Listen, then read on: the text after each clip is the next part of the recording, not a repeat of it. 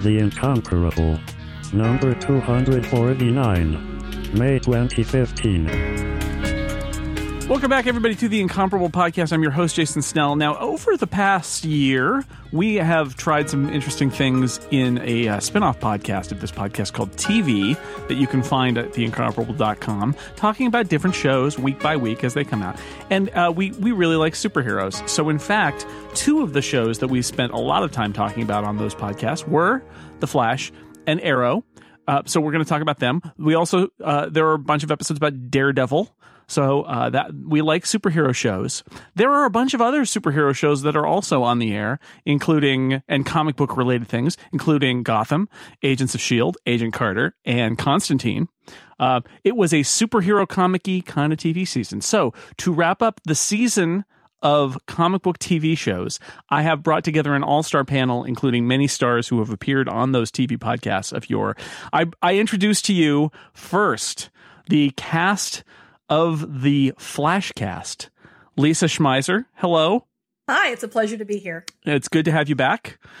Philip Moselak. Mose, welcome to the Mother Zeppelin. I feel like I got pulled into the big kids table. That's right. Just squeeze on in. Use your Thank napkin. you. And Tony Sindelar. Hi, Tony. Hi, nerds. Also here representing the Speedy Arrowcast, Dan Morin. Hello. And Guy English. Hello. And representing nothing is David Lohr. Hello. My name is Barry Allen, and I'm the fastest man alive. Not true. Nope. Damn. Nope. No, nice try. Mm-mm. Worth a shot. Yeah. No, not with this crowd. So we're going to go. It's, we only have one podcast here and we have like 7 shows to talk about. And I will say that if you want detailed feelings about The Flash and Arrow and Daredevil, you should check out the TV podcast because we let our feelings go week by week there. And I love the Flash cast. I'm sure I would love the Arrow cast if I weren't a season behind on Arrow. And I've enjoyed the half of the Daredevil cast that I've been able to listen to because I'm only about halfway through. So that's an endorsement is what I'm saying. They're great. The ones that I've heard anyway are great. And I'm sure the others are also great. So with that said, let's not talk about those first and instead talk about, let's start with Gotham. Gotham, Fox's Gotham, which we discussed early on after the first couple episodes I think it aired and described it as this weird mix of shows where it's Gotham's supervillain babies. There's Jim Gordon, cop on the edge, and there's creepy young Bruce Wayne. I watched 3 episodes and gave up. What does everybody else think? I watched them all, Jason. R.I.P. Dan. Yeah, I watched all of them because of my Batman obsession. Oh, it's not the completest instinct; it's the Batman obsession. Well, my completest instinct is particularly strong in things related to Batman. Yeah. I gave up 4 episodes from the end after Fish Mooney became president of the Thunderdome. Woo. I'm Batman obsessed, and I gave up after 7 episodes. So there's a good show in Gotham, but it's it's Frankenstein from there's 8 other shows in it as well. So I am not sure that there's a good show. Tell me about this good show. The good show. So here's the thing: is it's not any one of them is a good show, but if you took each of them together, you could make a fairly passable few decent episodes in there. I felt like it got a little better, and then it gets really bad, and there's a whole arc with a serial killer. Yeah. That was not a good ending note. There was one. I think that the thing that finally got us to turn it off was when Barbara did not get killed by the serial killer, and because one of the corners that the show's writers were in is you get introduced to Barbara, and ostensibly she's supposed to marry Jim Gordon, and they're supposed to have, I guess, Barbara Gordon Jr., who will then go on to become Batgirl and Oracle and Batgirl again. And the problem is the 2 actors who are playing Jim and Barbara had no chemistry whatsoever, and literally everybody else he was on screen with, he sparked with better. And they found him a different love interest in Marina Baccarin, and that looked like that was going places, but they still had this big Barbara problem. And by the time we stopped watching it, our big Barbara problem was, why is she still here? She gets increasingly creepy too. There was a scene that I think Guy and I talked about we mentioned briefly on the Arrowcast where she takes in Selena. And there's it's when there's that scene where she's like drinking with the girls, and they're trying on clothes like some Wilson Phillips video, and she goes into a whole thing about how beautiful Selena Kyle is, and at the same time, because we've specifically, it would not be that creepy if it weren't for the fact that we've been told that Barbara is interested in women as well as men, so it comes off really creepy in that one scene. And also, teen runaways are usually prone to sexual exploitation, so there's a whole thing going on there where you're like, oh, is this going to be like a Fish Mooney thing where she like uses people and but they don't, but then it's left like just sitting there like that was a weird creepy scene in a vacuum, like, which is sort of indicative of the show. You could call it weird creepy scene in a vacuum and you'd be pretty much right about most episodes. Like the stuff that I tuned in for as long as I did was I really liked the rapport between Jim and his partner, and if it had been two cranky detectives crab at each other while solving cases, that would have been great, because I love a good cop. I love a good buddy cop show. Well, and I liked the Bruce Wayne story actually, because I felt that so much time and attention is given to Bruce Wayne in sort of the Batman Begins training thing, where it's like he learns to be, do karate. But I thought that this was an interesting job of dealing with a young Bruce Wayne who has had his parents murdered, isn't necessarily at the point where he's going to start training to being like, a major ass kicker. But we know that Batman is also, there's a whole detective angle. And so we see the Bruce Wayne who's like trying to piece things together and solve a mystery, which I thought was actually kind of cool. And like the rapport between him and Alfred get a lot better as the season goes along. I really like Alfred as they go. I like Sean Pertwee. The Alfred character almost makes Batman make sense, because Alfred is a bit of a kick-ass kind of guy in this one. Like he's SAS, he's not just like a doting butler. He's not just looking for his Grey Poupon. Exactly. He's got some hard edges on him, and he's trying his best to sort of raise a child. The obvious problem, though, there's no Batman. That is my problem with vast swaths of media. The critical Batman deficit of 2015. Also, here's the thing that's also weird about this whole show. The premise of this entire show is that Jim Gordon is trying to clean up Gotham. Now, and I think you have to be careful when it comes to superhero shows about saying we know this is going to happen because this is who these characters are in the comic books. And I've we talked a lot about that on Arrow. Like these two characters have to end up together because they end up together in the comics. And it's like, I don't know that that's the case. But the weird thing about the way that Gotham is structured is the only real good resolution for the show is if they clean up Gotham and they don't need to have a Batman. Like, I think that is the only interesting way that show could go. Because it doesn't make sense. Otherwise, it's just a story of failure. Like, it's a story of everybody failing to do everything. Dan, that's life. But that's also life in Gotham, especially. Jim Gordon doesn't get to win. Crime wins like 80% of the time. Or it's the Wire light. And that works great if you are the Wire. Well, but Jim Gordon gets to be the commissioner, right? So I feel like that's got to be the path of this show. And I do like Ben McKenzie and Donald Logue, and I thought that those guys worked well together. Mm-hmm. And I feel like that's the only if you've got to give somebody hope with the show, it has to be that, which is James Gordon, who has entered this completely corrupt city and this completely corrupt police force, is eventually going to get them together enough to be the police commissioner and at least be perhaps, we can dream that the police department will be cleared of corruption, and he will instill in them, some ethics and morals. But they'll be overrun by supervillains, and then they'll just lose. Sadly, the supervillains will require the Batman to come. I hear that the season 6 of The Wire was also about the Batman showing up and cleaning up Baltimore, so I really sad to miss out on that one. It did turn into that, yeah. It got a little preachy because David Simon had a history as a sidekick, and he was really letting all of his knives out about like how badly he was treated as a sidekick. So it got a little preachy. Corruption among butlers. It turns out The Wire was the name of the superhero. That was the big twist at the end. That was the name of the superhero all along. You jest, but that would actually have been interesting, is if the folks who were writing Gotham sat down and said, okay, basically we're telling a story like The Wire where Jim gets morally compromised in some ways, but he thinks it's for a greater good in other ways. And this is how the system wins, and this is how people win. And then somebody busts into the room and says, I have an idea for 5 other stories instead. Well, yeah. They're like, ship it. You're really enthusiastic about it, and we're bored. Let's go. Yep. Yeah. I totally agree with Lisa, because that character is morally compromised anyway. Like, he's hanging out with a vigilante, and he's got a big, giant vigilante lamp on his Gotham's building. Like he's clearly morally compromised, right? So That didn't end up there by accident, right? yeah. So he got there somehow. What's this doing here? It was an art project. Barbara brought it home from school one day and asked questions. So yeah, that's an interesting story to tell. One which I don't think they're telling necessarily, but No. A vigilante lamp. Yeah. You can get it at Crate and Barrel. It has the feeling being written by committee. I mean, I feel bad for the actors because they're obviously a lot of the actors were doing their best to try and commit to a specific vision of the character, especially Edward Nygma. yeah, he's great.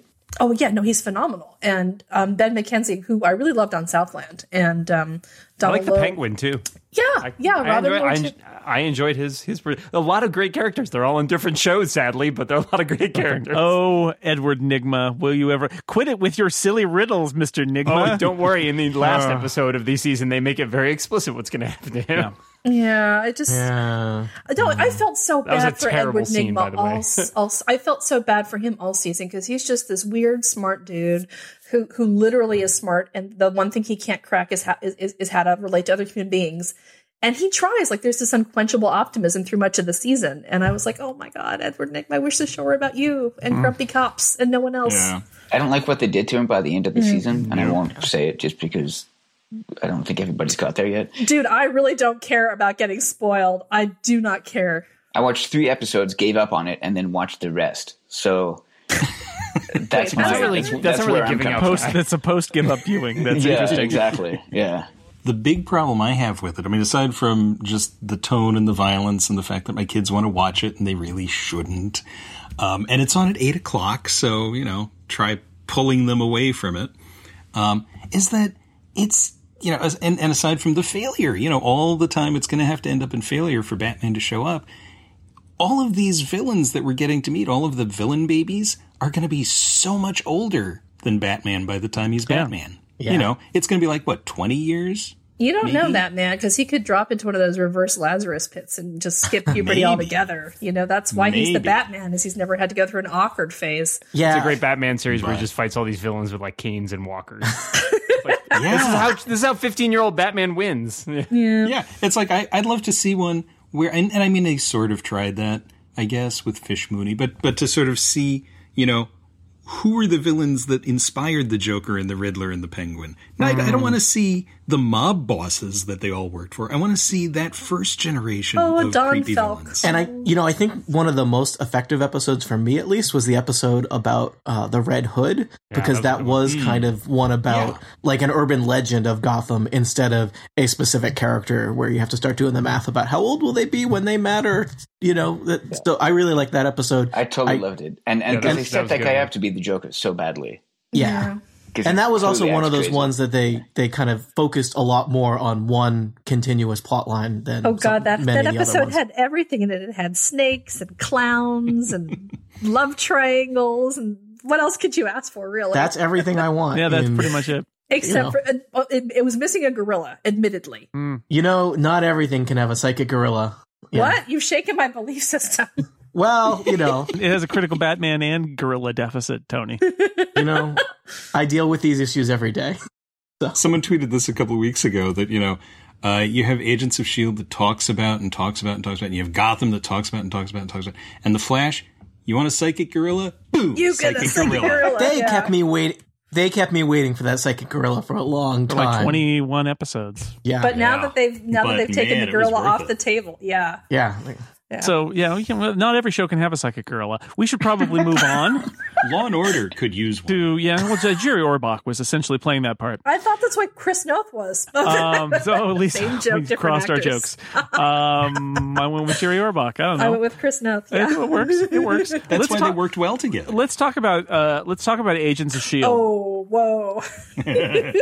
I've been saying for a while now. The legend is that it turned around sort of midway through the first season and became more interesting, which was not hard because it was not interesting. And then in the second season, I would say that I went through a period where I was bored again, and then I went through a period where I was interested again. And yet, so this is one that I've seen. What I find baffling about it is, first off, they do seem hamstrung by the fact that they need to lead up from and then recede back from afterward, the release of Avengers Age of Ultron, where they kind of have to tie into that in some way. But also they took this long digression with the Inhumans. And the thing that baffled me about it is I felt like the Inhumans plot, where they find these Inhumans and they've got powers and they've got their little, whatever it is, village in the mountains.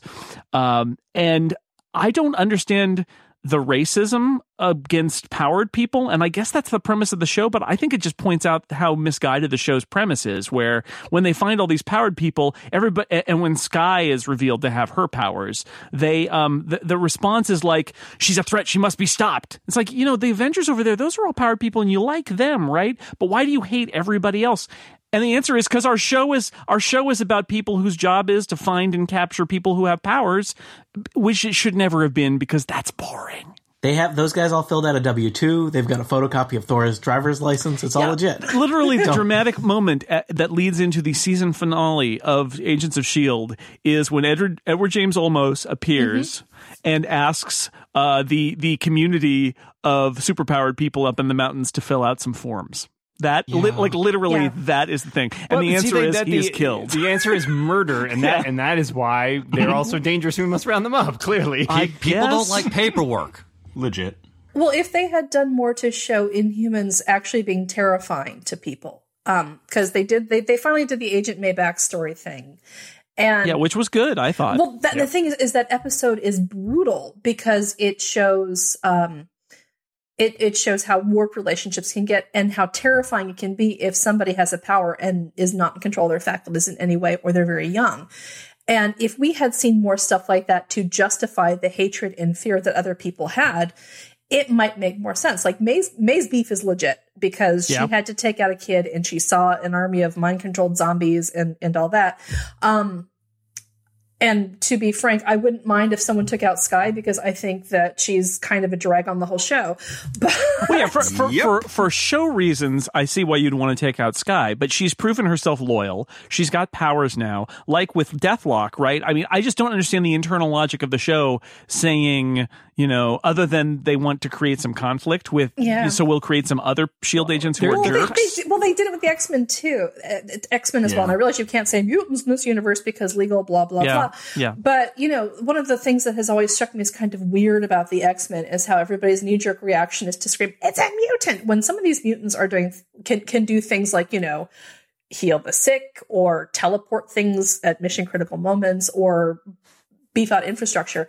And I think maybe what you have to do is either you have to question the trope that superpowered people are inherently worth being feared, so that's the natural reaction, or you have to kind of commit to it the other way, which is superpowered people are terrifying because they have no internal governance and they enjoy wreaking havoc. And one of the things that Agents of S.H.I.E.L.D. does is it doesn't ever hit a consistent tone. Like, if you find a colony of superpowered people who are off on their own, not bothering anybody, I don't really understand why everybody freaks out and thinks we need to bring, fighter jets on scramble unless they fill out our forms. Well, the only way that would have worked for me better is if Jiayang had actually been like building up to a war anyway, and nobody realized it because she was rocking that Eileen Fisher Zen Master vibe. But it just.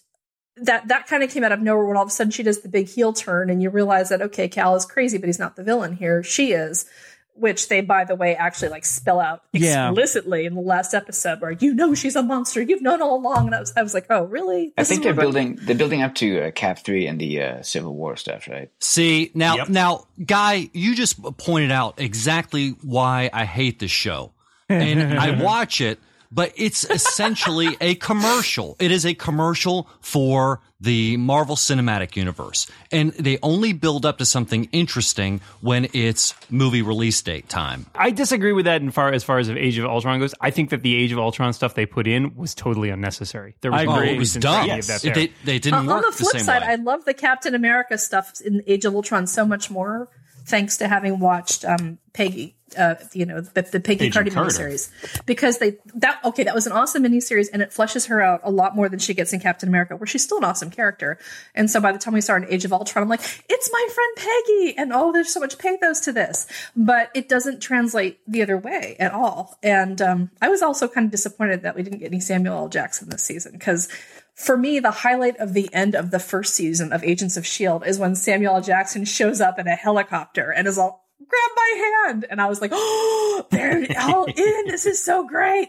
And this year it's, setting up Ward, who is like a B-list villain at best, to be like the new nemesis. And I really like Psychotic Ward. I'm sorry. I I'm really, so really tired of enjoy him. that character. I really enjoy. I like him, but I'm bored out of his mind. I just enjoy how he's just so crazy. Like, he's just so crazy. He just needs a hobby. Do you actually enjoy him, or you just find him refreshing? I find him vanilla Ward.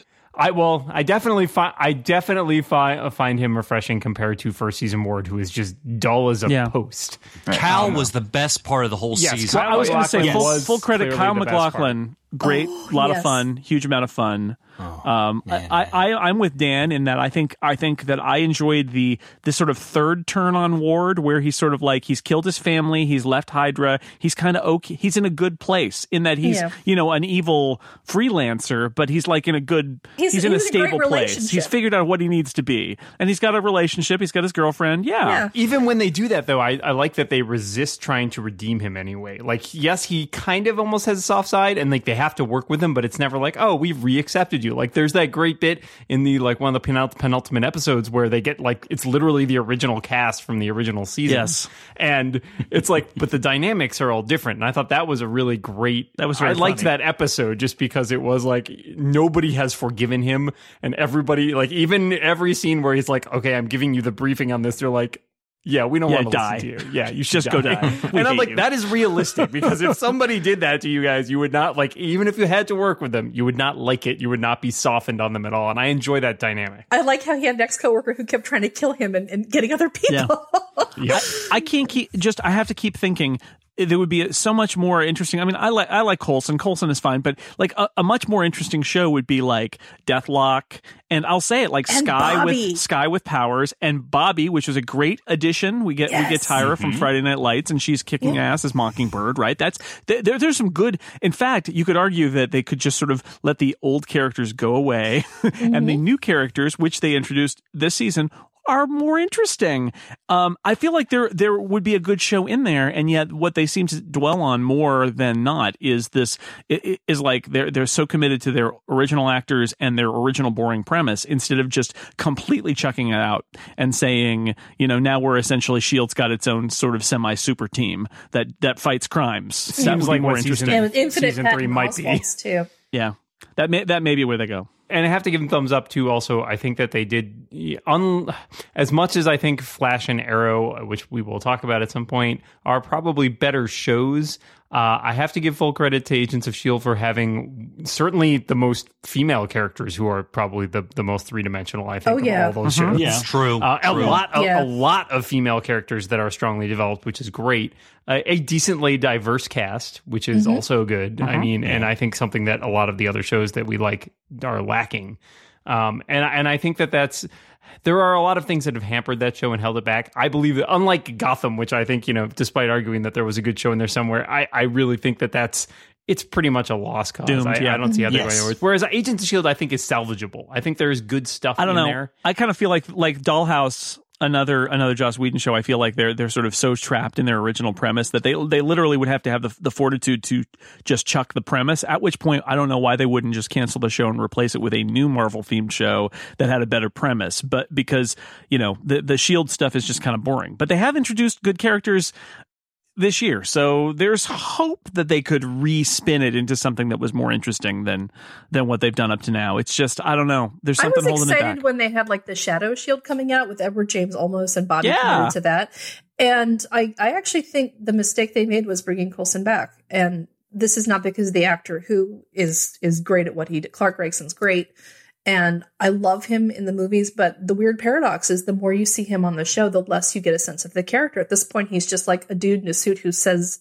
dry little quips, says cryptic things, and has a plan that you'll find about later, and like has projected his desperate need for an emotional life onto his agents in like weird and muted ways, because he's got his two surrogate daughters in Gemma and Sky. Yeah.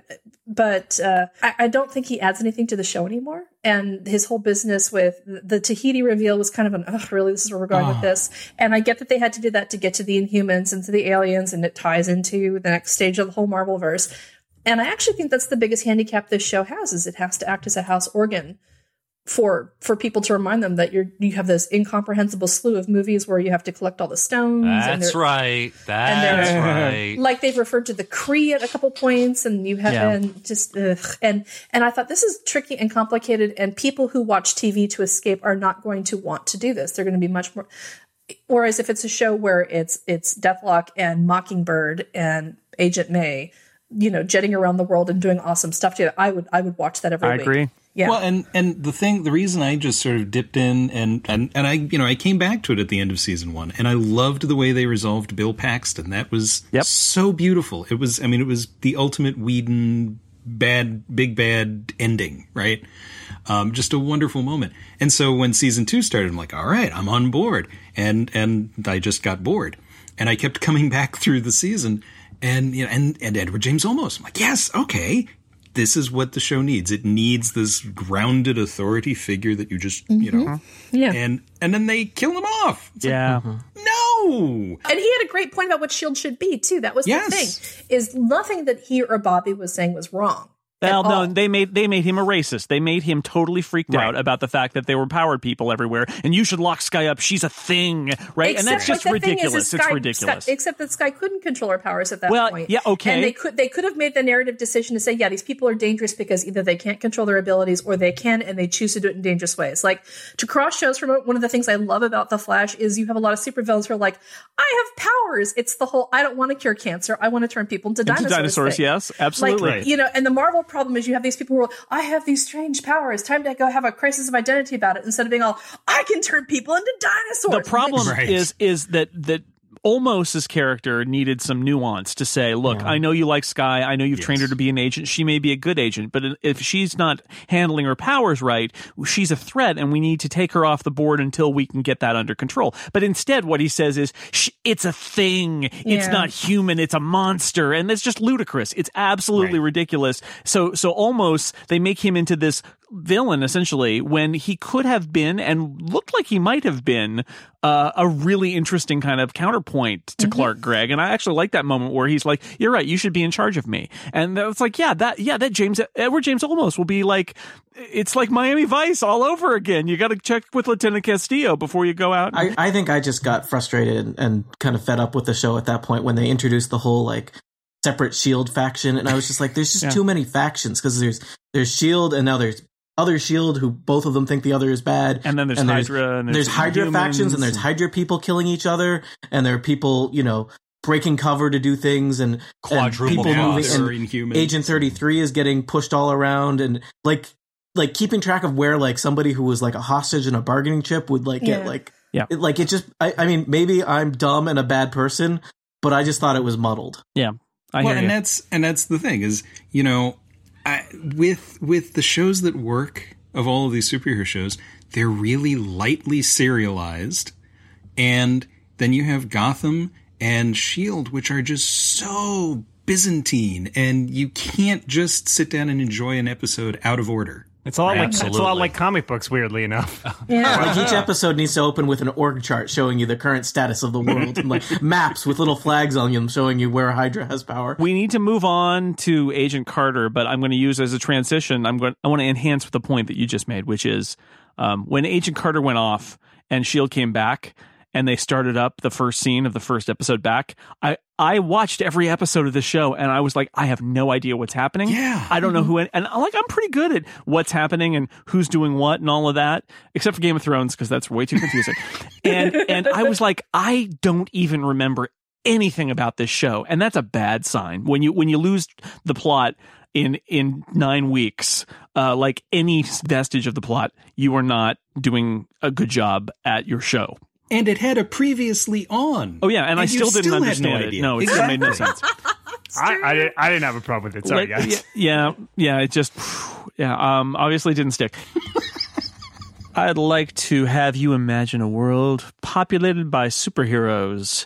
It's a world without spam or viruses or bounced email. It's a world where the greatest superhero of all is one named Mail Route.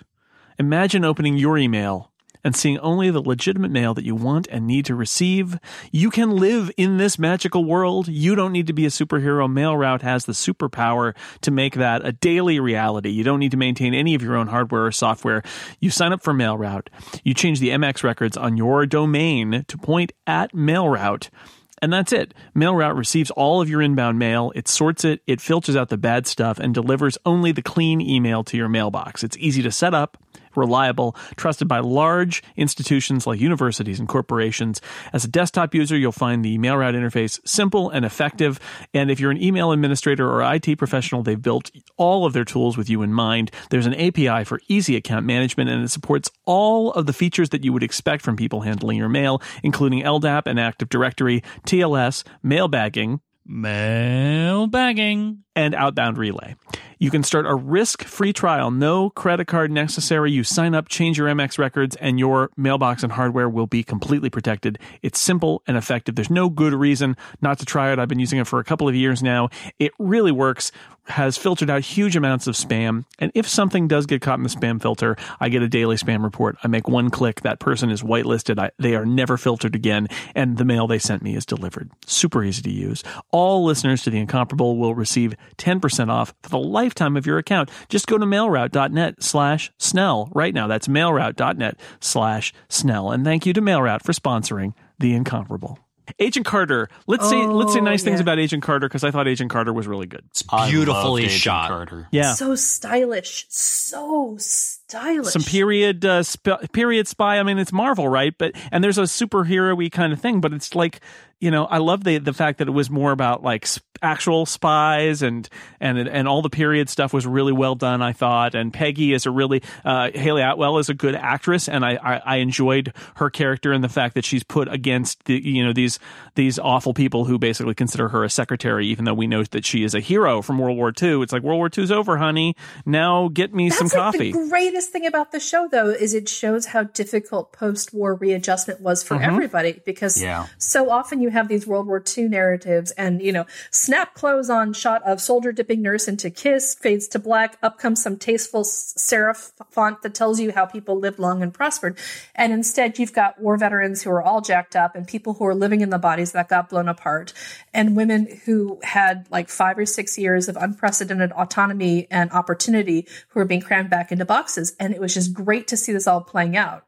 I thought it was a little heavy-handed sometimes, because surely some of these dudes would have noticed that, hey, the women and non-white people that I was around during the war were really competent. There's no reason why they're not now.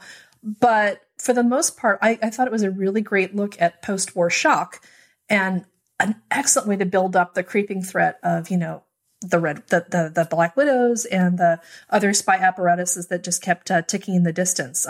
Dottie was like one of my favorite things about this show. Yeah. Yeah. Well, and I have to say, narratively, there's a lot of. I think this show, in terms of putting up against Agents of S.H.I.E.L.D., shows what happens when you only have 13 episodes to deal with than 23 or whatever. You can get 23. Yeah. Sorry, it was even less, right? Yeah. So there's an economy there, right? You can do that. You can do a serialized show in 8 episodes. And that's what it is. It's a story. It's an 8-episode story arc. And that's, I think, one of the best choices they made here was doing a show that is not 20-odd episodes long, because invariably within that you have to go down all these little dead ends and cul-de-sacs in trying to craft an overall message that doesn't just get like, oh, we introduced a problem this week and it got resolved in like 5 episodes. I don't see why long series, and I refer to almost all the ones that we're talking about, I don't see why you couldn't just chunk it into like 3 groups of 7 episodes apiece. And that's kind of what they tried with Arrow this year, and it had mixed results.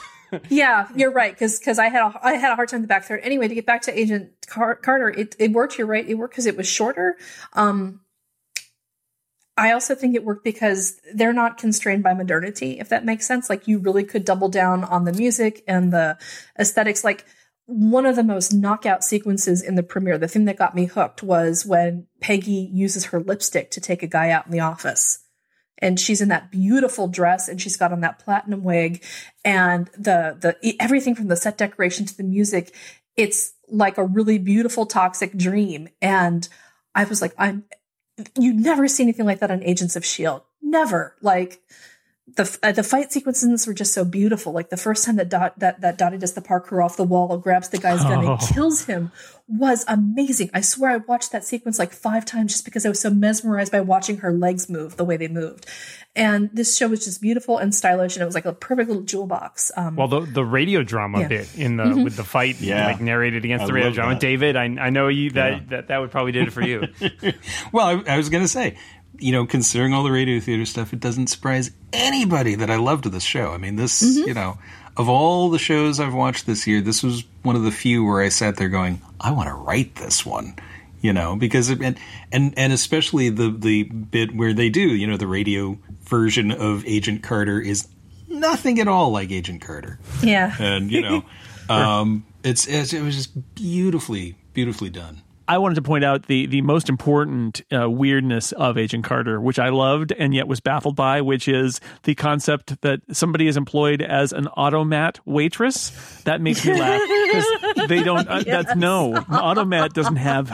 You just go and put in your coin and you get the food. There's no service in the auto. But they created this automat diner, which is kind of hilarious but baffling at the same time because it doesn't work like that. That's not what that is. Well, maybe it's like employing people to pump your gas. Well, she's got to refill drinks. Automat waitress. That is a bad job. I love the automat, and it one reason is it probably threw me back to like 60s Star Trek where they would be in the caf and they'd push a button and get like a bunch of colored cubes. Sure. Foam.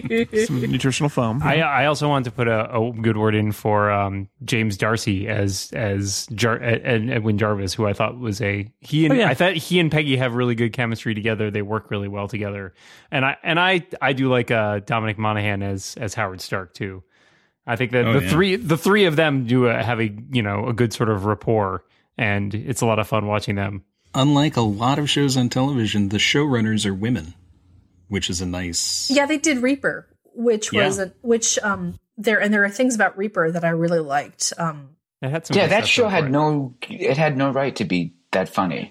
But it was surprisingly well done. It was surprisingly well done. It really was. Oh God! And when they brought on Michael Ian Black and Ken Marino as the fallen angels / demons and Ray of Wise, and it like they got a balance of deep heavy stuff and really funny quotidian stuff right. And I would hope that they would do that a little bit more in season 2 of Agent Carter, because this one did get bogged down a little bit from time to time and a little too straight-faced. But I'm so looking forward to season 2. I can't wait to see. Also, I'm dying to find out who Peggy marries, because they've dropped a couple hints about how she met her husband indirectly because of Captain America. Yep. And now, who is it? What happened? I figured it was a Howling Commando. Well, we may find out. Oh my gosh! It was so great to see Neil Donohoe again too. That was nice. Oh, and he was so. I feel like we missed the Howling Commandos by fast forwarding to the future. That's one of the sad things about the first Captain America is we miss those characters. We don't get a chance to see them anymore because we move on. I'd love a whole series about them. And we must move on now and talk about. I'm sorry, we have to do it. Somebody needs to speak for John Constantine. How about against it? Can we speak against it? Well, this is a television show. I mean, speak for him TV. in the sense that that Constantine. Exists. But died. I can say something is dead. nice. Speaker for the dead is really what I'm saying. They totally filmed it. The actor that plays John Constantine looks like John Constantine. Good. That's job. why they cast him. Good job, that true. guy. And I think he's of the rest of the. I would be pretty if they wanted to show throughout the rest of the show and just like make a new show with him still as John Constantine. I would watch that show. I think that the problem is everything else in the show. The writing, all the side characters, the plotting. It's slightly entertaining. Zed suffers from the Sky thing where everybody thinks she's much more interesting than she actually is. And good production values too, actually. The production values in that show are actually top notch, but it hangs on a bad story. He needs to be a season of Supernatural is what he needs to be. He's crazy charismatic in the role. And he's actually, it was a little unnerving because I'm like, this is pretty much how he jumps off the covers of the trades I have for John Constantine. This is how I imagined him in my head.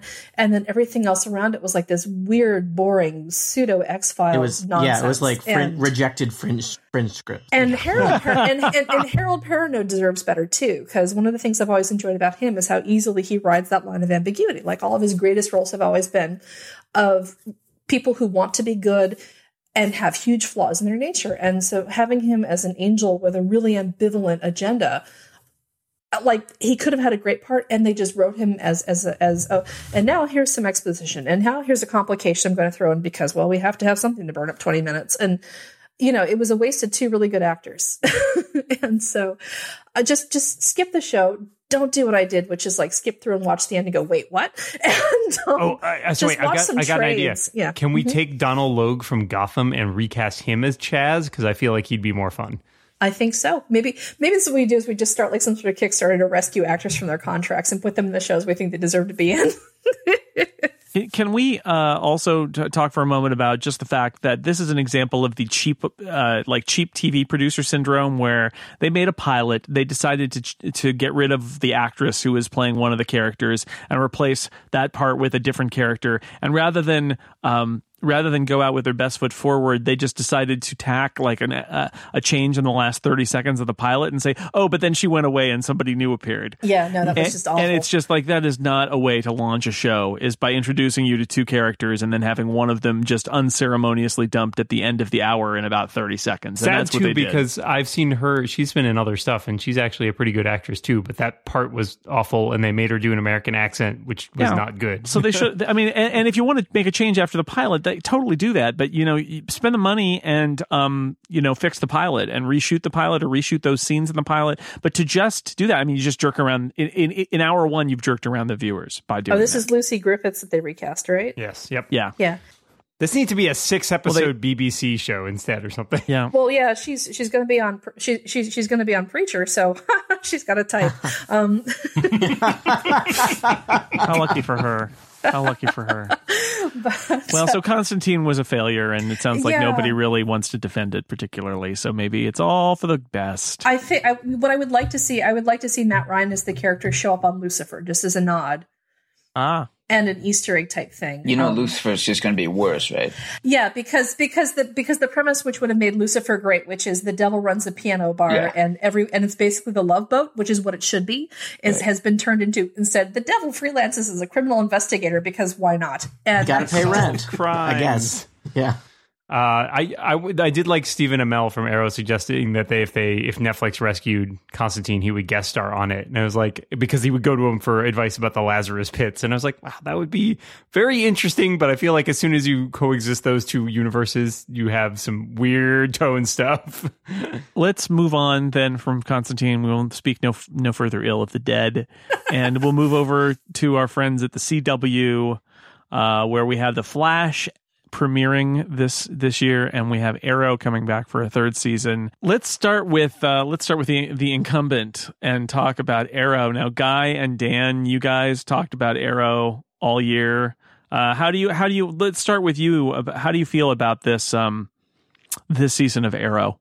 Take it away, Sammy. Sadly disjointed, I think, is one of the biggest problems with it, which is that it had very unclear through lines in terms of where it was going to go, and every few episodes seemed like we're going to go in a totally different direction now. But I think the biggest problem that we identified and talked about a lot is that we have, coming off a year with a great villain in Slade Wilson, we get instead Ra's al Ghul, who should be this really imposing, creepy figure.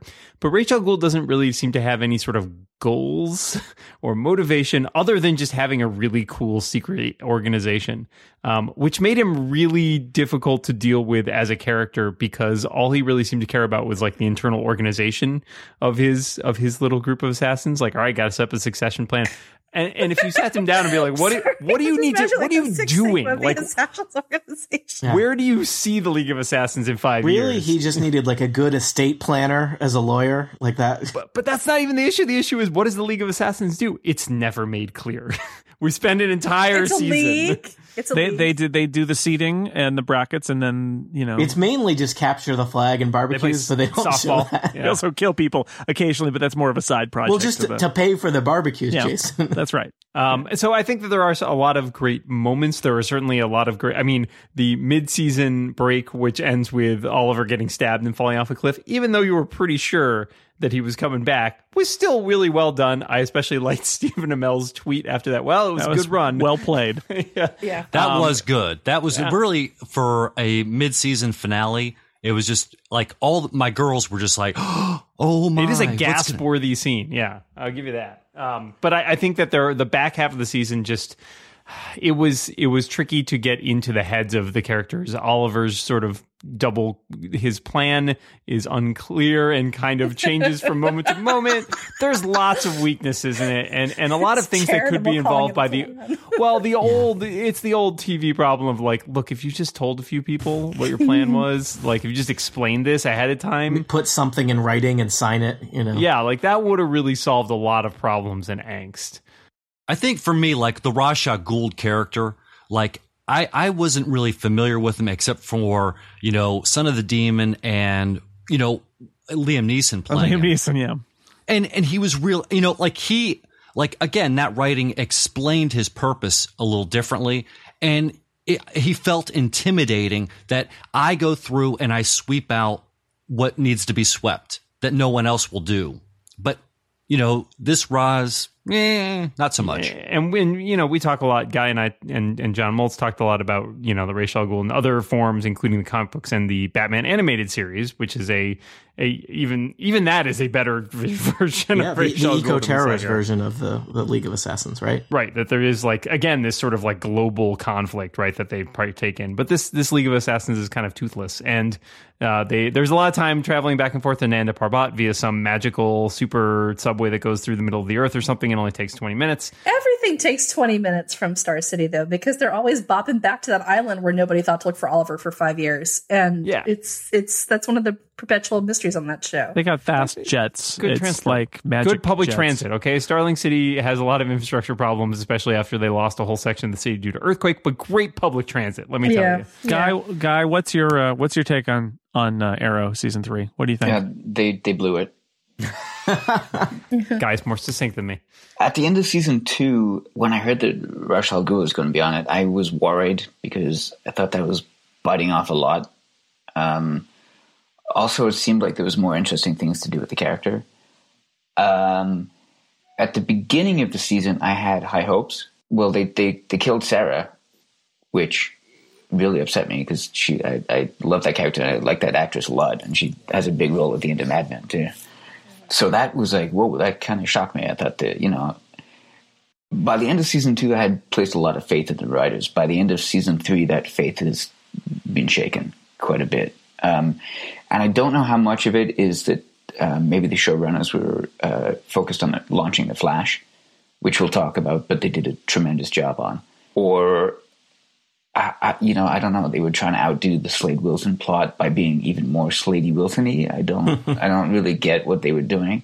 We did see the show shake up a lot in characters coming and going, and I think we're set up for the next season. I mean, the next season has to be lighter. It just has to be. There's no way it can't be darker than that. So, how about Brandon Routh as Ray Palmer? Any thoughts about him? I love him. I really liked him as Superman. I think I did too. Yep. Yeah, I think if anything, the lack. I mean, the story of that or of Superman Returns kind of blew it for him because I thought he did a tremendous job as Superman. And I liked him. I liked him on Chuck too. I think he does a great job. Yep, and he's got great comedic timing, and he's awesome. He was refreshing in this season too, which is so dour at points that he was kind of the bright. It's like your lifeline, right? He's kind of the Ralph Bellamy of modern filmmaking, where Ralph Bellamy was the Baxter, as it were, like the charming, perfectly nice guy that the heroine always throws over for somebody who's just patently a bad idea. And the thing I really like about Brandon Routh is he basically owns it at this point. And I think being kind of a self-conscious, dorky Baxter works for him. And I loved him on The Flash. When they announced that the Atom was going to be on The Flash, I was like, on Arrow. I was like, that can't possibly work. That makes no sense at all. And thank goodness he was there, because he was like a mirror image version of Tony Stark. Like when you think about it, because they're both billionaire geniuses. There's no mirror. It's just a clone. He's like a carbon copy. No, except that Tony Stark has play with the ladies. He's got chill, and Ray Palmer has no chill. He's a big dork with a. He's seen every episode of Doctor Who. That's what he's got going for him. Because this season they even made Felicity kind of really sad most of the time. Yeah, that's no good. I mean, don't. I gotta say, I was not a fan of. So I've always thought this show had a Dinah problem, and they actually fixed the Dinah problem this season. And I love where her character ended up. I thought it was phenomenal the way the way they worked on her character this year. I am in the minority in believing that they plausibly evolved this woman who had a lot of anger and not a lot of direction for it into somebody who does end up being besties with her sister's ex-girlfriend and becomes a much more effective vigilante. And I liked the estrangement between her and her dad, because that reads as really true. These are just two people who used to be able to count on each other, and it was a huge betrayal, and I loved it. I tend to agree. That said, I don't like what they did with Felicity, because it feels like the secret origin story. First of all, dressing up that actress like a goth is just a mistake. But yeah. I feel like they tried to jump the shark. Well, it feels like they're like, okay, we have to make her worthy of this billionaire archer, vigilante, kung fu fighter, assassin dude. So let's all of a sudden make her quasi wealthy courtesy of her job and give her a bunch of promotions. And now she owns a company. And she already was by virtue of being awesome.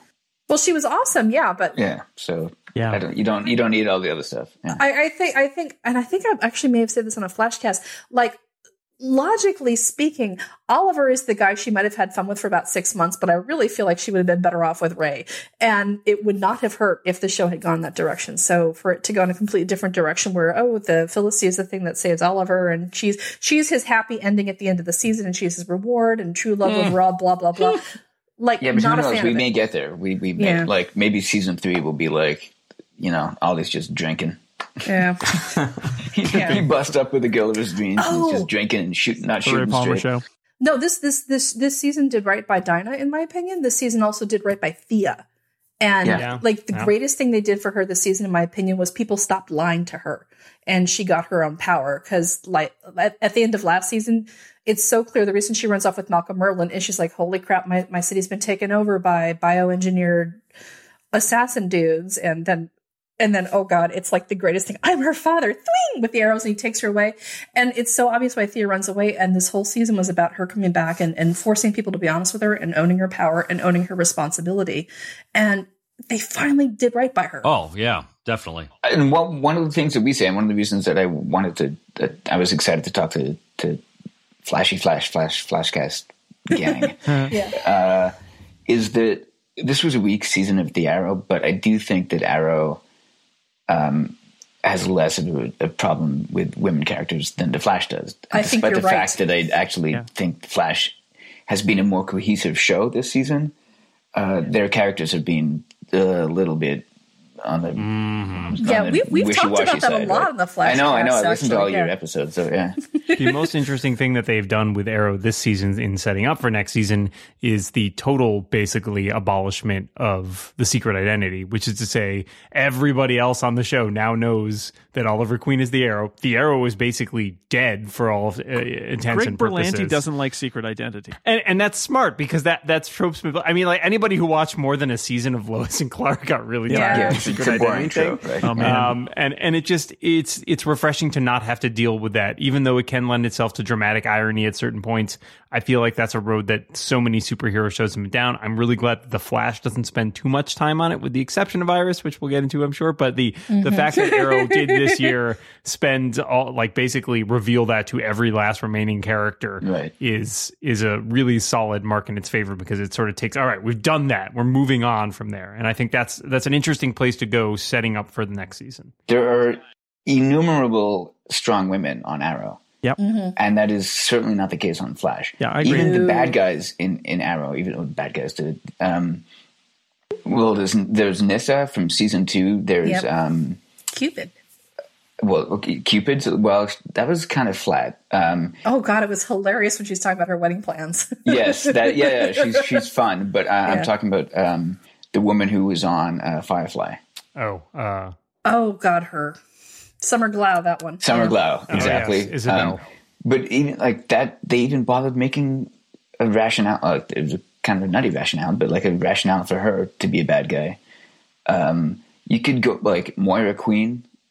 Like, there's so many fully realized women characters. I kind of love the Huntress. She's messed up because of her dad being a criminal, but still, she has. But she's got she's just as crazy as Ollie. Yep. Yeah. She should come back. She should be like, and I want you to meet my boyfriend, The Question. I would watch that episode. Yeah, man, I want to see The Question so much. So I have to say, and this is a kind of Flash Arrow crossover point here. First off, I'll say I started watching Arrow because of the Flash crossover. I was like, because I had only watched the pilot and I just never continued watching. And I saw the first crossover episode. So I mean, yeah, I played into their trap there, right? Which is, hey, you're watching the Flash, but we got this other show. You should probably watch that. First taste is free. That totally worked. But as I watched the Flash, and we have the problem with the women characters on the Flash, and we have I'll say it, I actually think fantastic chemistry between Felicity and Barry on the Flash. I keep thinking exactly. I keep thinking they should, one, it makes everything else on the Flash kind of pale in comparison, and two, I know it would be bad for Arrow, but can we just import that character into the Flash, because she's great on the Flash. She's good. Yes. She's really great on Arrow, but she has better chemistry with everybody. So have I told you guys my tin hat theory about Felicity and her dad? No. What? Okay, so my tin hat theory on Felicity and her dad, and this was actually born out in an episode of The Flash this year. The writers are on the record saying, Felicity's dad is a big deal, and you'll be shocked once you find out, and explains a lot about Felicity. I think she was fathered by Yobard Thawne. Wow. That is a tinfoil hat conspiracy. Wow. I love it. We've entered Tony's conspiracy corner, which is the regular corner. This is great. Flash. Tony's guys, I got to draw a diagram. Hold on. Okay. We can do anything we want. We went through a wormhole. How old is she? That might not work out. The corner is taking up an increasingly large part of Tony's basement at this point. Yeah. Well, it's a tesseract, really, at this point.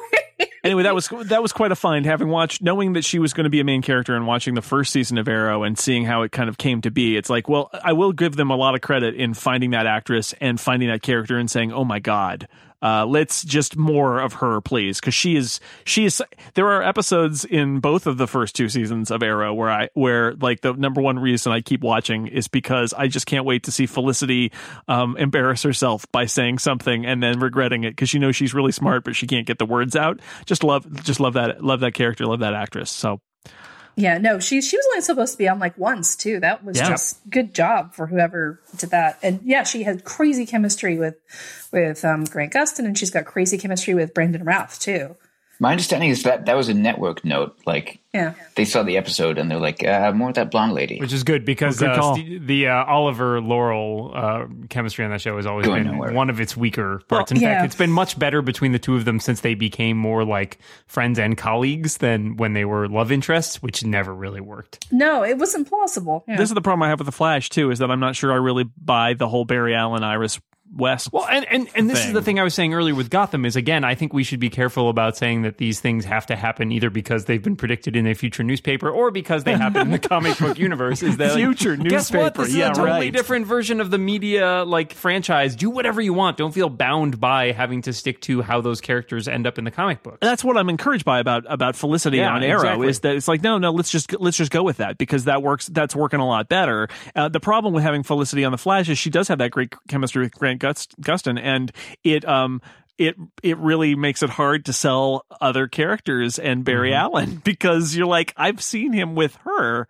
so forget this other lady over here. Yeah. They grew up together. Whatever. It's just a dangerous game when you have something like that and you've imported her from another show and she's got to go back there, because then you're like, but we saw that how great that was, and this is not working for that. Yeah, but that's her problem, is that she gets along with everybody.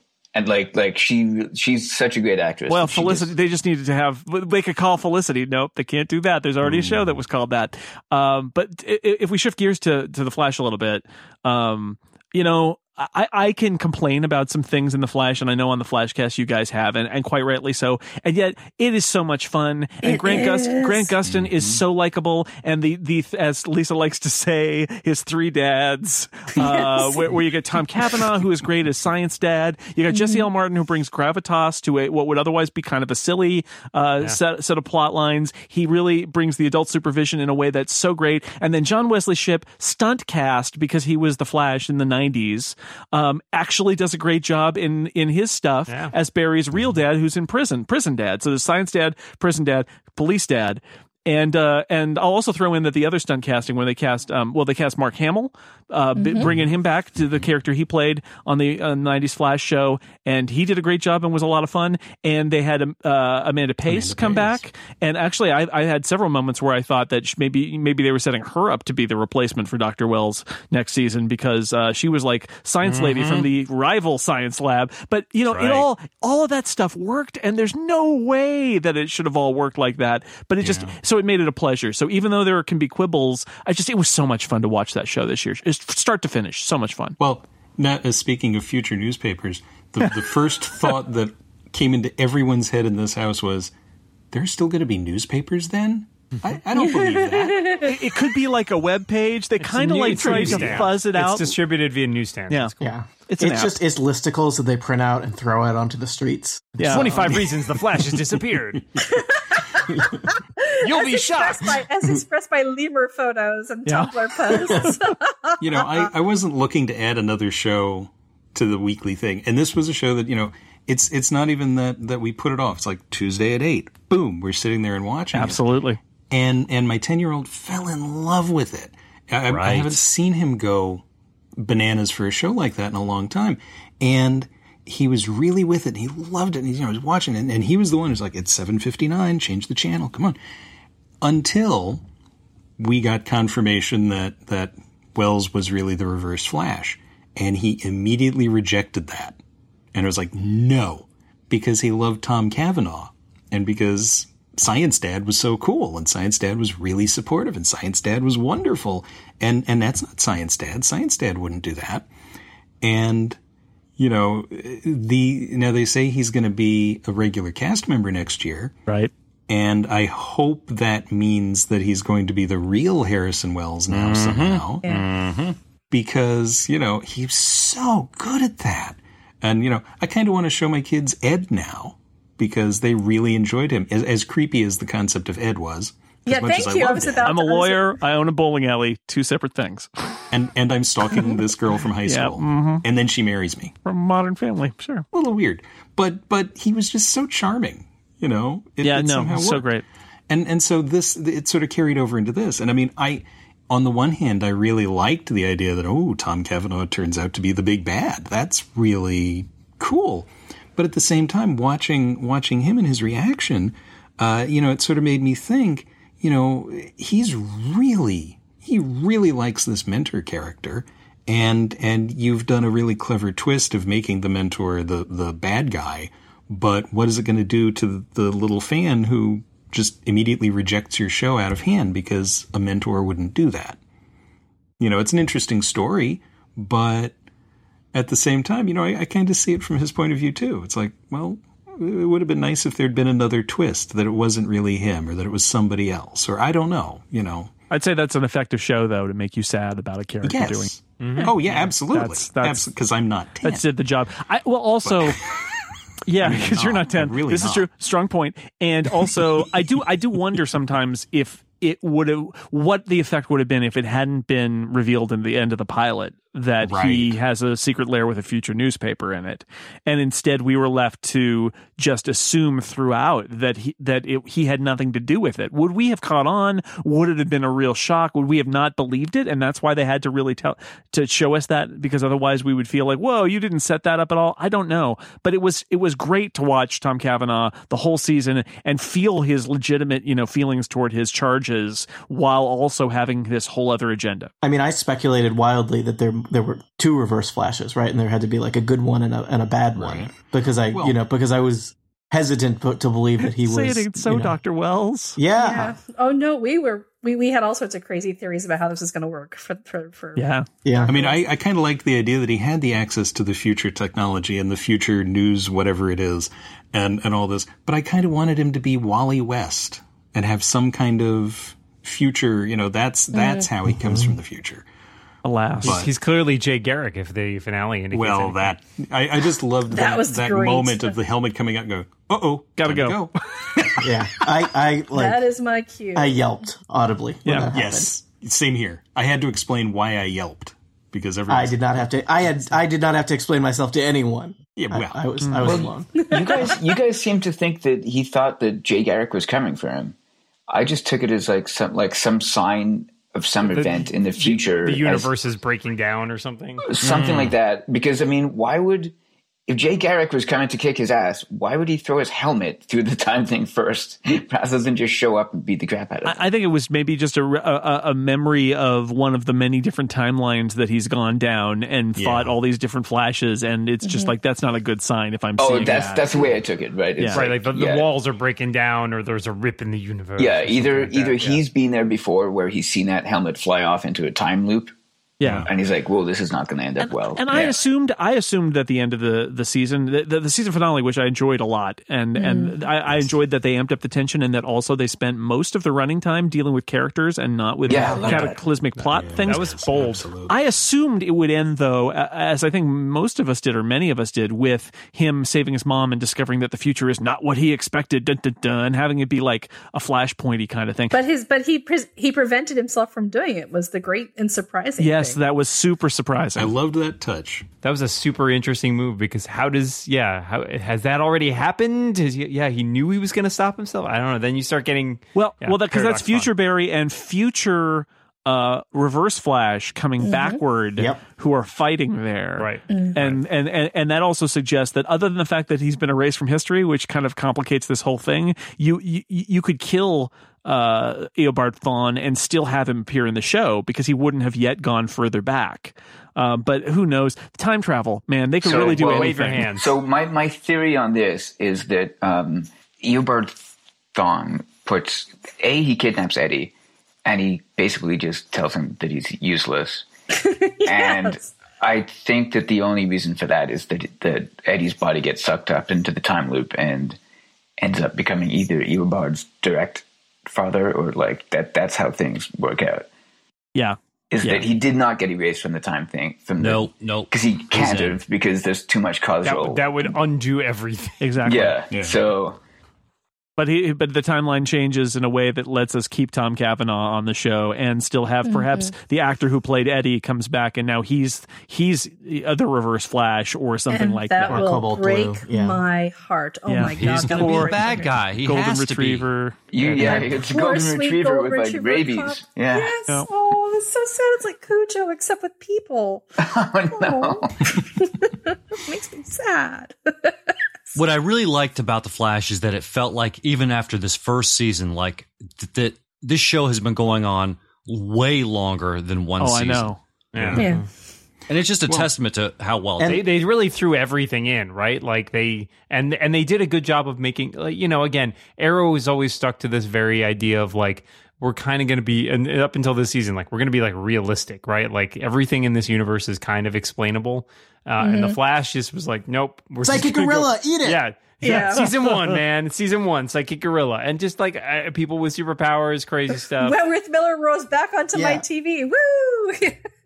So, and I like that. I like their wholeheartedly, unabashedly embrace the whole like superhero genre in a way I think that we can all agree tonally is like possibly superior to any other comic book show on TV. It's the closest to comic books that I've seen in like video media. Dan Slott, the writer of Spider-Man for many years now, so competing company to DC and the Flash, tweeted back in December, and I actually called this up on Twitter search right now, but I remember seeing it at the time. He said, "If you love superheroes, watch The Flash. It's the show we always wanted. Plays it straight, looks great, well written, no camp, lots of heart, no added grit. The Flash is straight on, unapologetic live action superhero show." And I think he's totally right. It's like it has the spirit of a superhero comic book in a way that we have rarely, if ever, seen on television. Yeah. Or the movies. Or I mean, the episodic nature of it makes it feel more like a comic, right? Right, true. But it's got one of the most nuanced takes on family relations you'll ever see, which is kind of ironic because so much of Arrow is about, parents who do terrible things because they love their kids so much, or parents who give their children terrible burdens to carry because there's a family business or there's a family vendetta or whatever. But when I was watching the last few episodes of The Flash, it really hit me that this whole series has always been about the different ways you can be a good or a bad parent to your kids, sometimes at the same time. And it was just such an extraordinarily subtle and compassionate and intelligently done examination of families. I was like, whoa, they snuck this right in underneath the gorilla. How? There are a few. There's not a lot of room under that gorilla, but they did. There are a few cases where I feel like we've found very talented television creators who grew up on this sort of material and have and yet are very talented as writers and creating dramatic television, and have synthesized them together in ways that we should feel really fortunate that they did it. And I feel like The Flash is an example of that. When Russell T Davies brought back Doctor Who, and he brought all the things that people loved about the original, but applied that whole other level of the characters and like what do the companions' families feel and things like that had just not ever been considered. And I would say the only thing that I would say was even close to this in terms of a TV superhero show is my favorite show of all time, Buffy, which is essentially Joss Whedon telling a Spider-Man story, except switching out all the tropes for horror tropes instead, and making the character a girl instead of a boy. And the sneaky thing I think that the CW, the sort of DC Comics on CW thing does is like you've kind of got the Flash and Arrow as a Superman Batman analog without using those characters, right? But you have the Flash and Superman both powered, both very much like good, straightforward heroes. Arrow and Batman both sort of the vigilantes, slightly darker, and it lets you tell a lot of those stories, but in more interesting fashions and without being burned down exactly by all of the decades and decades of baggage for these really, really popular characters. And so it's refreshing to see this take on sort of a fresh take on what these like tried and true superhero, they're not exactly cliches, but archetypes, are. And I really, the Boy Scout and the Goth that. Kid. Yeah. Yeah, exactly. So one of the things comparing the Flash to Superman, also in terms of, just being a good, pure, heroic kind of guy. I mean, that's part of why the kids both figured out that he wasn't going to save his mother in the finale because it wouldn't have made him the Flash. But the thing that I liked was that he realizes that if he saves her, he's not going to be the Flash, and this is a greater calling for him. And it's that's the thing I hated about Man of Steel. It's the thing I hate about the movies that DC's putting out, is that they don't let their heroes just be heroes. Right. They're just good. It's okay. And, you can have Batman, you can have these other things, but Superman is just good. He's brought up that way. And, Man of Steel still pisses me off. But the Flash is the same way, and they get it right in this, that he's just good, right? And he was brought up by these really good mentors and parents and that's part of the whole reason we have these as archetypes and as heroes to aspire to, is that we want to be good like them. We don't need to see them struggle to learn to be good. It's okay if they're good. Well, the Oliver Barry relationship I thought was very strong because you finally get somebody who you can sort of say is, they're peers in the sense that they both have shows, but they don't know that. They took the TV guide. But Oliver we've seen Oliver come back from the island and, 3 seasons of that. Well, he meets Barry after 2 seasons of his own show, or a season and a half, right? Because Barry shows up in the middle of season 2 of Arrow. But Oliver is like the mentor, and Barry is this young, impressionable kid. And I love that dynamic. I love that that Oliver brings experience and like the rules of the road of being a hero, and Barry brings this innocence and idealism that. And heart. Yeah. There is the funny part where Ollie gives him relationship advice, and he's like, "Trust us, we never get the girl." Smash cut to Ollie and Felicity driving in in their Corvette into the sunset. So, trust me, Barry. Don't even try. I think it's good for Oliver to know that someone who is as unconditionally good as Barry thinks he's worth having his back for. I think it helps reinforce Oliver's own shaky sense of his morality and his own worth. Yes. Because that was the thing that I actually thought was interesting about some of the Oliver Queen direction this season, is he's always been somebody who's let other people tell him what his values are and what his value to other people is. And, he's not somebody who has this strong internal scaffolding in terms of morality or sense of self. And to have Barry give him this huge vote of confidence is something that Oliver needs, whether or not he'll actually admit that. And to me, that's one of the beautiful things about their relationship is Barry lends him the moral fiber that he needs. And in turn, he takes all the experience he has and reminds Barry that it is not enough for you to be faster than the other guy, because speed is only one thing. You have to know how to fight. You have to know how to anticipate things. And you know, it's a beautiful symbiotic relationship. Yeah. How many people did Oliver have to murder before he decided that murder might be bad? A season's worth. Look, he's a C student, 23. man. It takes him a while to pick up concepts. He needs flashcards. Dead people don't have flashcards. Ollie also knows that Barry isn't like him, and kind of reinforces that fact and says, like, you know, essentially is telling him, don't be like me, right? You know, you are a good person. You are this hero. Just go and do that because that's who you are. Don't follow my path because my path is crazy. And that is important. That is important. He tells him at one point that he is not well adjusted, right? Like, you know, that is relevant. Also, I loved when Barry just came and just took Nanda Parbat off the map. Like, I'm just going to kill all of the League of Assassins. Well, he's running around at, like, well, I suppose a little bit less than Mach 2 at that point, but holy cow, he basically just murders all the assassins. Well, not murders. You have a hot tub. Cool. Just pops him on the head. I love the way he loves the hot tub. Like, he doesn't know that it resurrects you from life. And this is why the League of Assassins fails. It has no mission. Hey, Flash, I think I might need a favor. You know, maybe like tomorrow, like 8, 9 Central. Can you be there? Sure, whatever. I'm super excited about the old school dungeon. I'll start stretching. I'll pop a little hole in the time continuum. Yeah. Reverse Flash needs to like a 24-hour nap. I got time. Sure. So. Speaking, by the way, of the contrast between the lightness of the Flash and the darkness of Arrow, we should move on and talk briefly about the darkness of Daredevil. Okay, well, we've seen like 5 episodes, so I can only contribute 5 episodes. Yeah, I've only got about 6 or 7 at this point, but you're all cut. I was, I know we're all. Vincent D'Onofrio is taking my breath away, though. Oh my god, of course he so is. Good. Of course he is. He will continue to do so. And also Charlie Cox is exactly who I never realized he was the Matt Murdock I wanted or needed. I know. But, I really like Charlie Cox a lot. Yeah, he's really good. A lot. I mean, he's no Affleck, but. Well, you get, thank goodness. Out! Stop. That kind of stuff will get you hurt in a bad way.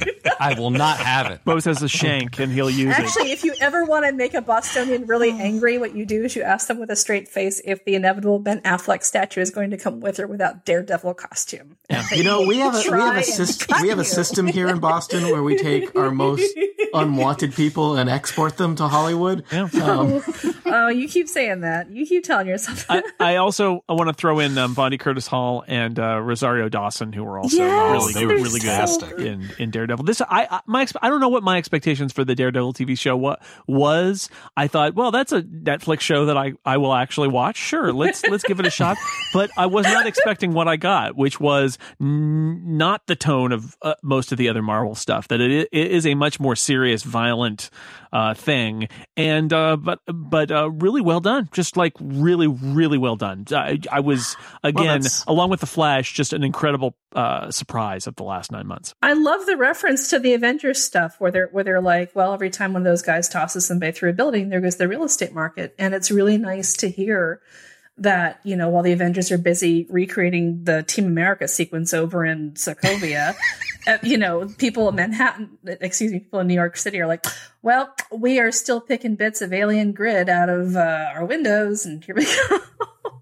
You know, there are consequences, right? Like that is, I agree that is, and it's a brilliant setup for a villain to give him an idea, to give him a motivation that, you know, as we talked about, I think on some of the Daredevil podcasts, you know, every great villain is the hero of their own story. And so, you know, Wilson Fisk in this case has a good, at heart, he has a good idea. He's accomplishing it through some really, really awful manners, and perhaps his motives are not entirely pure, but he has a goal and he has a vision, right? And that is something that makes him so eminently watchable, is the fact that he's set out to do something, not merely to be a cartoon villain or to oppose a hero, but like he has a plan and he is working towards those ends. He has genuine beliefs. It's amazing. Right, exactly. It's just, I like how they're making him so rich and so fully fully fleshed. featured. And because like, don't get me wrong, like on Arrow, Malcolm Merlin is one of my favorite characters, mostly because John Barrowman. He's a cartoon. Yes, he's a cartoon. Yeah, John he can't Barrowman hold his basically jock. John Barrowman basically plays him as like a living cartoon figure, and it's hilarious and great. It's great. And I love it. But on this show, different what I really like is how everybody has nuance. Even Foggy, like we're getting into, you know, the complicated so far we're getting to a few of the complicated shades of the relationship he has with Matt, where it's not all I'm just here as a sidekick. You know, he's pretty aware of the glaring inequalities in their character and in their talents, and he's having a hard time reconciling himself to that. And I think that's going to be super interesting to watch too. And I like that they're carefully laying down all of this stuff so early on. Like, it's some of the stuff is super gory. Like, I really had a hard time with the knife made from someone's rib. The Russians. So gross. How do you feel about car doors, Lisa? Yeah. Hold on to your head, especially the top half. Oh yeah, no, I saw that and I was like, oh my gosh. Yeah. I was just like, oh my gosh, this is Netflix. Whoa. But like, what I also love about it is how it takes place after like one of the most excruciatingly awkward first dates. And what I really love is when the Russian crashes that date and like everyone in the restaurant stands up and you're like, oh my God, Fisk completely packed this restaurant with enforcers and he's trying to play it cool. And it was so... it's just great. Yeah. Jason. Mose. Yeah. When, you know, because really this kind of started for me when you and Tim Goodman were talking about it.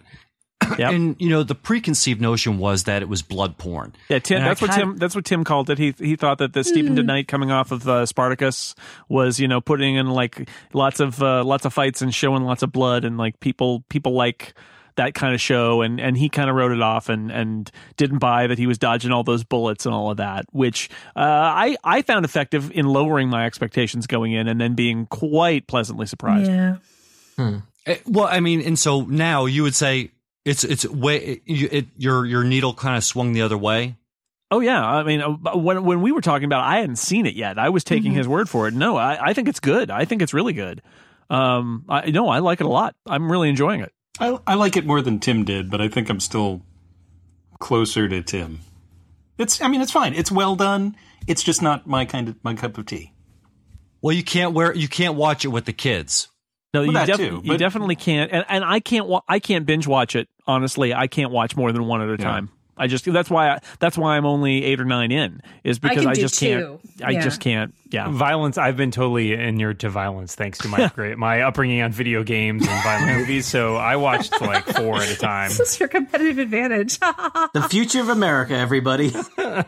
Jason is seeing it in 4K. So I am. Oh, well, so yeah. The blood is That's extra. 3 more Ks There's more than I Ks in the have. blood. Yeah. There's a lot of blood Ks. Yeah. Lots of Ks in the blood. But it's really good, and I was also just a little skeptical of they're like, oh yeah, we're going to do some shows on Netflix, and they're going to be 4 of them, and they're going to kind of be interlinked together. And I thought, okay, well, we'll see. But it just seemed so nebulous and weird, and like, are these going to be crappy? Are these going to be cheap? And if Daredevil is any indication, no, they're actually now the bar has been raised for me, where I'm going to expect a lot more for Luke Cage and Iron Fist and Jessica Jones. Yes. Yeah.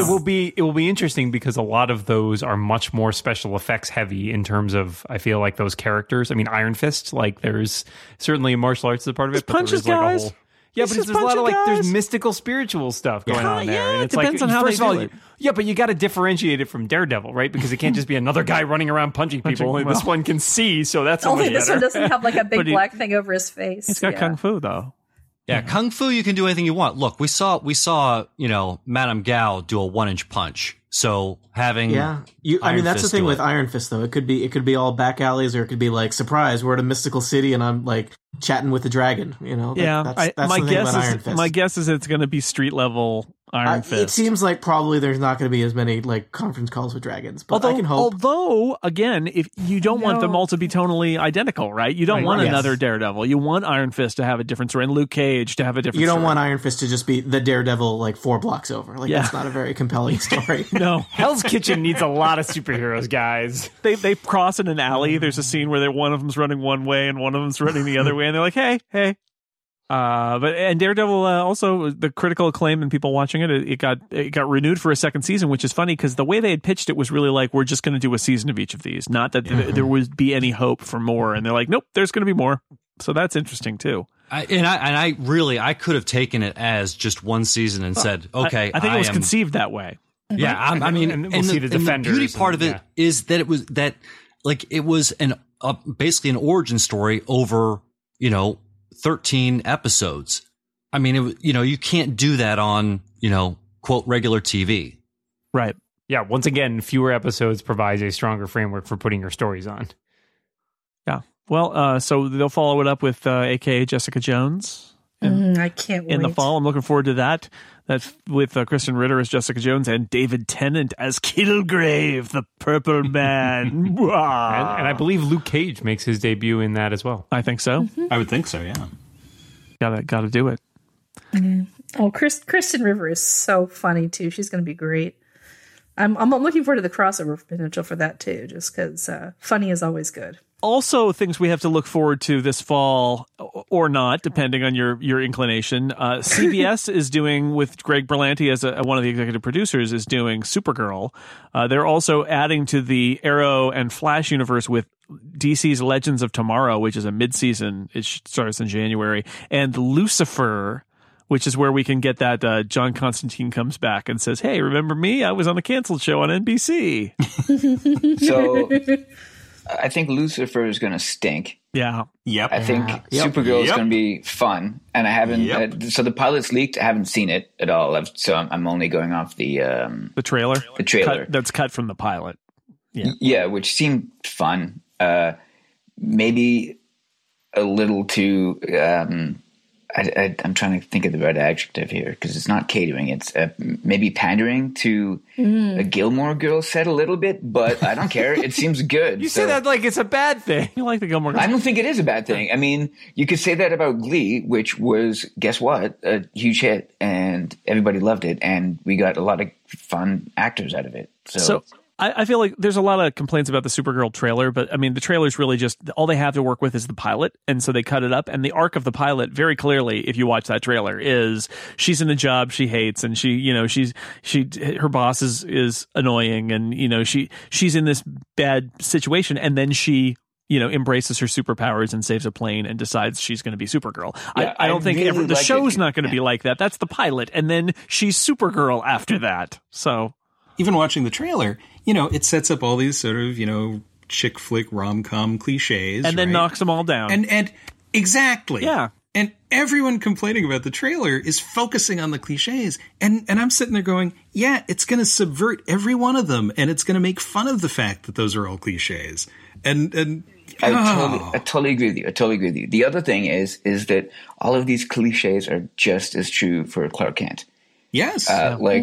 Her civilian character being, whose name I forget, Kara something. Yeah. Basically being the ugly Betty with the glasses thing. That's Clark Kent. It's Clark Kent. It's the same trope. Jimmy Olsen, James Olsen is her watcher. Or whatever. Basically, yeah. It seems that way. Yep. Well, he seems pretty clued into everything, so. I made the joke, Ally McSupergirl, but I think they intentionally put Callista Flockhart in there to sort of emphasize that. Also, I believe that they've also cast Helen Slater and Dean Cain because Greg Berlanti likes bringing people back from old franchises. Mm-hmm. Yeah. Oh, that's work cool. for Wesley Shipp, so why not? So I'm on board. DC's Legends of Tomorrow is the spinoff from Arrow and Flash that features. I'm so stupid excited about that. Yes, oh my god! Yeah, it does look super fun. It looks super fun. It looks very Doctor Who-ish to me, like traveling through time. Well, and having adventures. Rip Hunter, and they get Rory and from Arthur Doctor Who. It's Arthur he probably Darvill. Won't die this time. Man, he can die every time, Dan. Time travel. That's right. That's right. And you can do anything you want. Yeah. With time travel. And Adam and half a Firestorm. I still want to know what the deal is going to be with that. Yeah, I don't know. I think it seems to me that they're going to write the other ML out, Robbie ML. Well, it's unclear to me. My theory is that he may have a series or a pilot commitment where they can't cast him. Or they tried to cast him and he won't do it, and so they're going to have some sort of plot contrivance. That's my theory. Is something is going on. There's a large there. rumor that there's one character who is like a mystery hero who has not said anything about him, and the theories going around the internet are that he is the new other half of Firestorm. Yeah, because there is a shot of a CGI Firestorm in a fight scene, and I cannot picture Victor Garber flying around as a CGI Firestorm. Oh, but that would be awesome. I'd accept that. So there may be an episode of Yeah. The Flash early next season where they free her husband. They got married, right? And yet the firestorm power gets transferred to somebody or something. Who knows? But it looks like a lot of fun. It's like, hey, heroes and villains are going to unite to fight some crazy time travel battles and all so that. stupid excited about Let's just do that. Yeah. Wentworth Miller. Why would you think a villain would be interested? I support this new system where Wentworth Miller is on all the shows I'm going to watch. This is good. There is no piece of scenery too big for him to eat, and that is great. Yeah, no, I've come all the way around on that character. It's like, give me more Captain Cold. I'm there for that. And then I really like because they wrote this stuff for the trailer, but I love the Arthur Darvill line where he's like, I'm from London. Oh, and the future. Oh, and the future. Yeah. Nice. Very I good. just wish you all knew him in high school. That's all I'm saying. We were all different people. I think we all benefit from not knowing him in high school and knowing him now you do. as Only Captain through Cold. television. No, Captain Yeah, Cold. exactly. If we hadn't known BJ Novak in high school, Tony, then this might be a very different world. Yeah. See? We have reached the end, I think, but there's a lot to talk about, lots of fun. If you like the superhero comic booky kind of TV shows, now is what a time to be alive, is what I'm saying. So I'd like to thank my participants tonight from the Flashcast. Which are you guys going to do? You going to do any bonus episodes this summer before season 2 comes in the fall, Lisa? We've heard from the people, and they would like us to go back and backfill in time. Yes, Thank goodness, because we gave them the option of backfill or the 90s Flash, and they chose wisely. Yeah. And I Good want call. to point out that so far the sentiment has been running about 19 in favor of the basically 95% in favor of having us go and backfill the first 10 episodes, and 5% who are like, I would like to see you suffer. So Good call, I think. Good call, listeners. That 5%, you're on a list now. Yeah. yeah, this is a discussion You're you can banned. have with Tony and Phil, so we can figure out the time commitment for this, because I would love it if we could basically get it up to right when season 2 starts. That would be cool. We'll see. So, Yeah. Lisa, thank you for being here on this. This was so much fun, particular and I got to podcast. talk about Arrow, which is a podcast I've never been invited on. So, Well, wait. Guy, this one's on you. Not even. I'm just gonna play Never mind. That's I'm not Guy's gonna- fault. It's Guy's fault yet again. It's not like we don't want to talk about the Flash all the time. Mose, thank you for being on the Mother Zeppelin too, and thanks you for shepherding the Daredevil rewind, as well as being on the Flashcast. It's been a treat, an honor, and a privilege. It's been a lot of fun listening. I enjoyed listening to those podcasts, and it's also really great for me to listen to incomparable podcasts that I'm not on and that I don't have to edit. That's Yay. awesome. Tony, thank you as well for being here and for talking about the Flash in your conspiracy corner. It's what I do. Good night, super friends. And from the Speedy Arrowcast, 2 of the 3 members of the Speedy Arrowcast were here. Dan, Morin, thank you as always. My pleasure. And tune in this summer as we do our recaps of earlier episodes with John Moltz and Lisa Schmeiser. So I'm for it. And Guy got kicked out. also Guy Ouch. English, thank you for being here. I can't kick Guy out. I'm just trying to absorb some harsh news here. But, okay, that's good. Bad news. Well, no, it's good news. You don't have to go back and watch the season. He's already done that. He's already rewatched it like 3 I've times. done it. I'll do it again because it's actually. I stand by season 1. Actually, I really do. He kills a lot of guys though before he says, "My name is Oliver Queen, and I may have killed too many guys." I love the Yeah. episode with the villain whose strategy is that he brings more henchmen than the Arrow has arrows. That's Yeah. great. I love So he it. murders like 25 guys. He's like, Count the arrows, Mr. Arrow Man, County Mr. guy, Vigilante. county guy. He's in the Yep. your third tier super villains. A lot of guys bring more bullets than arrows, and that's a key mistake. Yeah. It doesn't work out. And David Lohr, who is not part of any of that, thank you for being here too. Time to go.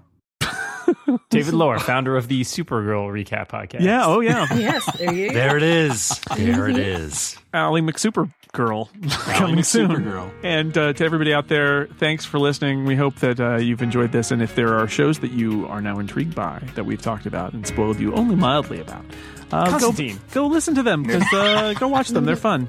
And it is Except what a Constantine. time to watch this. Don't go Except watch Constantine. Constantine. Don't do that. Don't do it. And we will see you next time. Thank you for listening to Incomparable. Goodbye.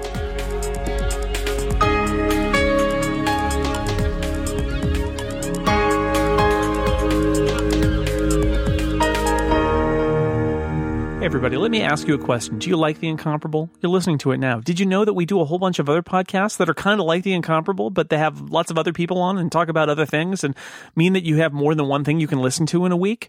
We do. You could listen to, let's say, Lazy Doctor Who, starring Stephen and Erica. These titles, I think it's funny that Doctor Who's penchant for spoilerific titles started really, really early, because you get the escape, where they escape at the end, and then this time we watched. Oh yeah, we should probably say what we watched. The Ambush. The Ambush, episode 4. Yep. Yeah. Of the Daleks. There we go. Or possibly the mutants, depending on which thing you're looking at. But we don't need to go into that again. How about me and Tim Goodman from The Hollywood Reporter on the TV Talk Machine? The first episode is called Kidnapping 2.0. I'm looking forward to that, how they've rethought kidnapping for the 21st century. 2.0. Well, the second episode is apparently titled, all capital letters, CMND:/crash, which is not a thing. I know it looks like a computery thing. Not a thing. Not a thing that exists anywhere. I have a feeling I won't be watching the second episode of CSI Cyber, but I will watch. I have a feeling that we're going to make you watch it. Because once you say not a thing, you have to watch that episode so you can tell us, here are all the things that were not a thing. Oh, my God. In the CBI Cyber Division. Okay, we will inaugurate the CSI Cyber Challenge this week. I will watch Kidnapping 2.0 and report back to you. John Syracuse and I debate whether things are a robot or not. What do we know about Transformers, Jason? What are they? They're robots in disguise. Autobots wage the battle to destroy the evil forces of the Decepticons. I know that. You got it. It's right there in the song. They are robots. Why do they look like cars? They're in disguise. Yes, that's a real podcast. Scott McNulty has guests on Random Trek every week talking Star Trek. Anytime guided meditation or lucid dreaming happens, I get annoyed in Star Trek. Now, okay, it was mildly annoying to me, but tell me, can I ask you why? Just because I'm a psychotherapist, so I'd like to know why guided meditation. Should I lay down? Meditation bothers you? The guided meditation as a concept does not bother me. Right. As a plot tool. As a plot tool, whenever they do it, it's a red flag to me. Either lucid dreaming, if Chakotay, it's a Chakotay episode, and guided meditation if it's a Vulcan episode, because it's like shorthand for spiritualism and just kind of annoying. And then when they show it, like I've never been guided in meditation, so maybe I just am unfamiliar with it. But I feel like it doesn't happen the way they show it in this episode. There's the new Incomparable game show. In a distant future where water is scarce, a band of buccaneers tries to return cursed treasure that renders them immortal. So it's the pirates. Oh, is it Space Pirates of the Caribbean? No. Is it Ice Pirates? It's the Ice Pirates of the Caribbean. Give me the full title. Oh, okay. It's the Ice Pirates of the Caribbean, The Curse of the Black Pearl. 10 points. Nicely done. Well done, team. Way to dig that one out. Our regular TV reviews. So if he were just some guy with mommy and daddy issues, that might be interesting. But what we have to always remember is I think the reason he's doing all of this crime is because he has a vision. And so when Madame Gao's supply is not flowing, it's not that he's not going to make his ducats to be able to afford another SUV. It's that it's impeding his vision of being able to make the city the way he thinks it needs to be. And like, what greater villain could you have, quote unquote, than somebody who has a vision that they think they need to see through? It's so great. And you know, it's funny you just mentioned the whole vision thing, because he is on a long game. And at the end of the day, he was not out of control. He did it systematically for a reason, to start a war. Anthony Johnston and guests defend the unjustly maligned. So I started watching Murder, She Wrote, and she came into the room one day and she was like, "Are you watching Murder, She Wrote?" And I said, "Yes, I am." And she said, "Oh, my grandmother loved that show." And I feel like a lot of people's grandparents really loved Murder, She Wrote. Dungeons and Dragons action on Total Party Kill. I came in here to look for him. The door was open. I closed the door and locked it behind me. Yes. Okay. I've got my reasons. How did you get into the cabin? The door's always locked. The door was open when I walked in, obviously. And then suddenly I heard this loud exploding teak sound. And these two came busting in the door. Roll for deception. And much more. Check it all out at theincomparable.com.